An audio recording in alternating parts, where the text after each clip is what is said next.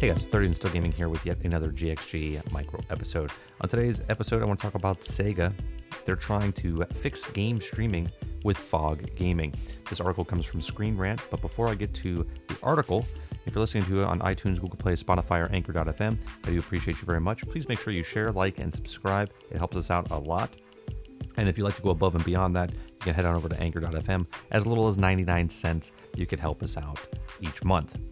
Now, a highly anticipated reveal from Famitsu magazine. Sega unveils a offshoot to cloud-based gaming streaming appropriately named Fog Gaming.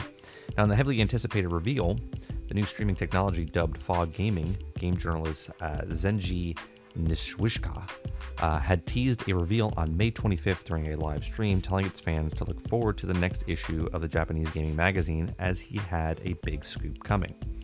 Now, touted that the scoop would be revolutionary for gaming industry, though despite the enormity, nobody had any clue what was coming. Meanwhile, Sega has adopted a new yet familiar mascot named Sega Shiru.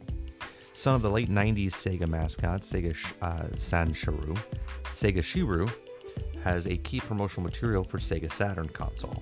And with the son's arrival combined with the big news on the horizon, some fans speculated that Sega would be releasing a new console.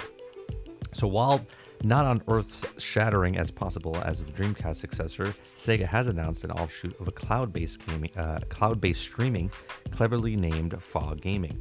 The column in the magazine explained how Sega would be using arcade machines as a technical backbone of the servers, particularly after business hours, allowing the arcade owners to profit from the machines even when they're closed.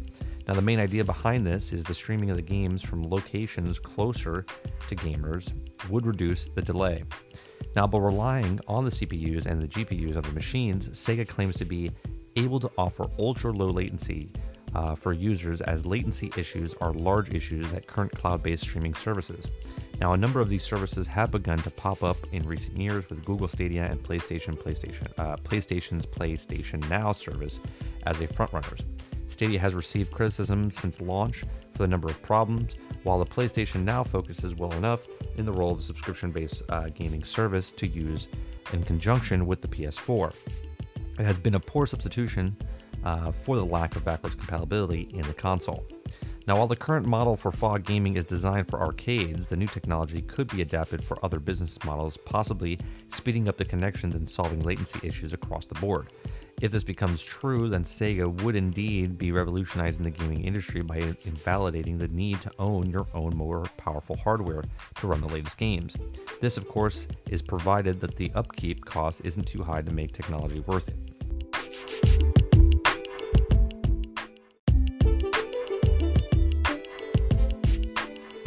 Now, they've tried things before like this. These are my thoughts. They've tried stuff like this before. Now, we had OnLive back in 2012, I believe, or 2010, 2012, and that didn't go out too well. Now, there's also another service out there, and I forget what it is. It was basically that you could stream games, high-powered games, on your low-powered PC and play more high-end games on your PC, but very expensive. It was like $35 or $40, $35 or $40, I think, a month, if I'm not mistaken. And there was still latency to it. Now, no matter what you do with these things, as far as what the Fog Gaming is, or low latency, you'll never, I don't want to say you'll never get it, but it's going to be very hard to get. What's the big games right now? Big games right now are BR games, right? Massive multiplayer games and BR games. The low latency is going to be a very, very frustrating for people that get a Stadia or get whatever next system comes down the line, where the low latency is just going to be killer when you're playing online like a BR game. Now, overall, I think this is a pretty cool system here. Now, if you're an arcade owner, now, again, this is taking place in Japan, right? So if you're an arcade owner in Japan, this is probably good for you because you can make money on your systems when they're not open. Now, the factor is how much money will you be making, right? That's like taking an arcade machine, sticking it at a gas station, and it's going to have its high points and low points with quarters being thrown in the machine over time. Now your arcade's closed, but yet it's open because your machine's still on and it's still acting as a server for other people to play it across, somewhere else, but close by. So it's using it as a hub. I think this is an interesting technology that they're doing. I would like to see what they do more with it. I really don't have much to go on except for what this article is saying. But if it is, right, it says Sega is indeed revolutionizing the gaming industry and validating the need for your own more and more powerful hardware. If they can get it in the next 5 years, maybe even 10, I think that'd be really cool as far as the low latency coming down to almost nothing. Or if everyone is switched to this type of platform, then everyone would have the same latency. You see what I'm saying?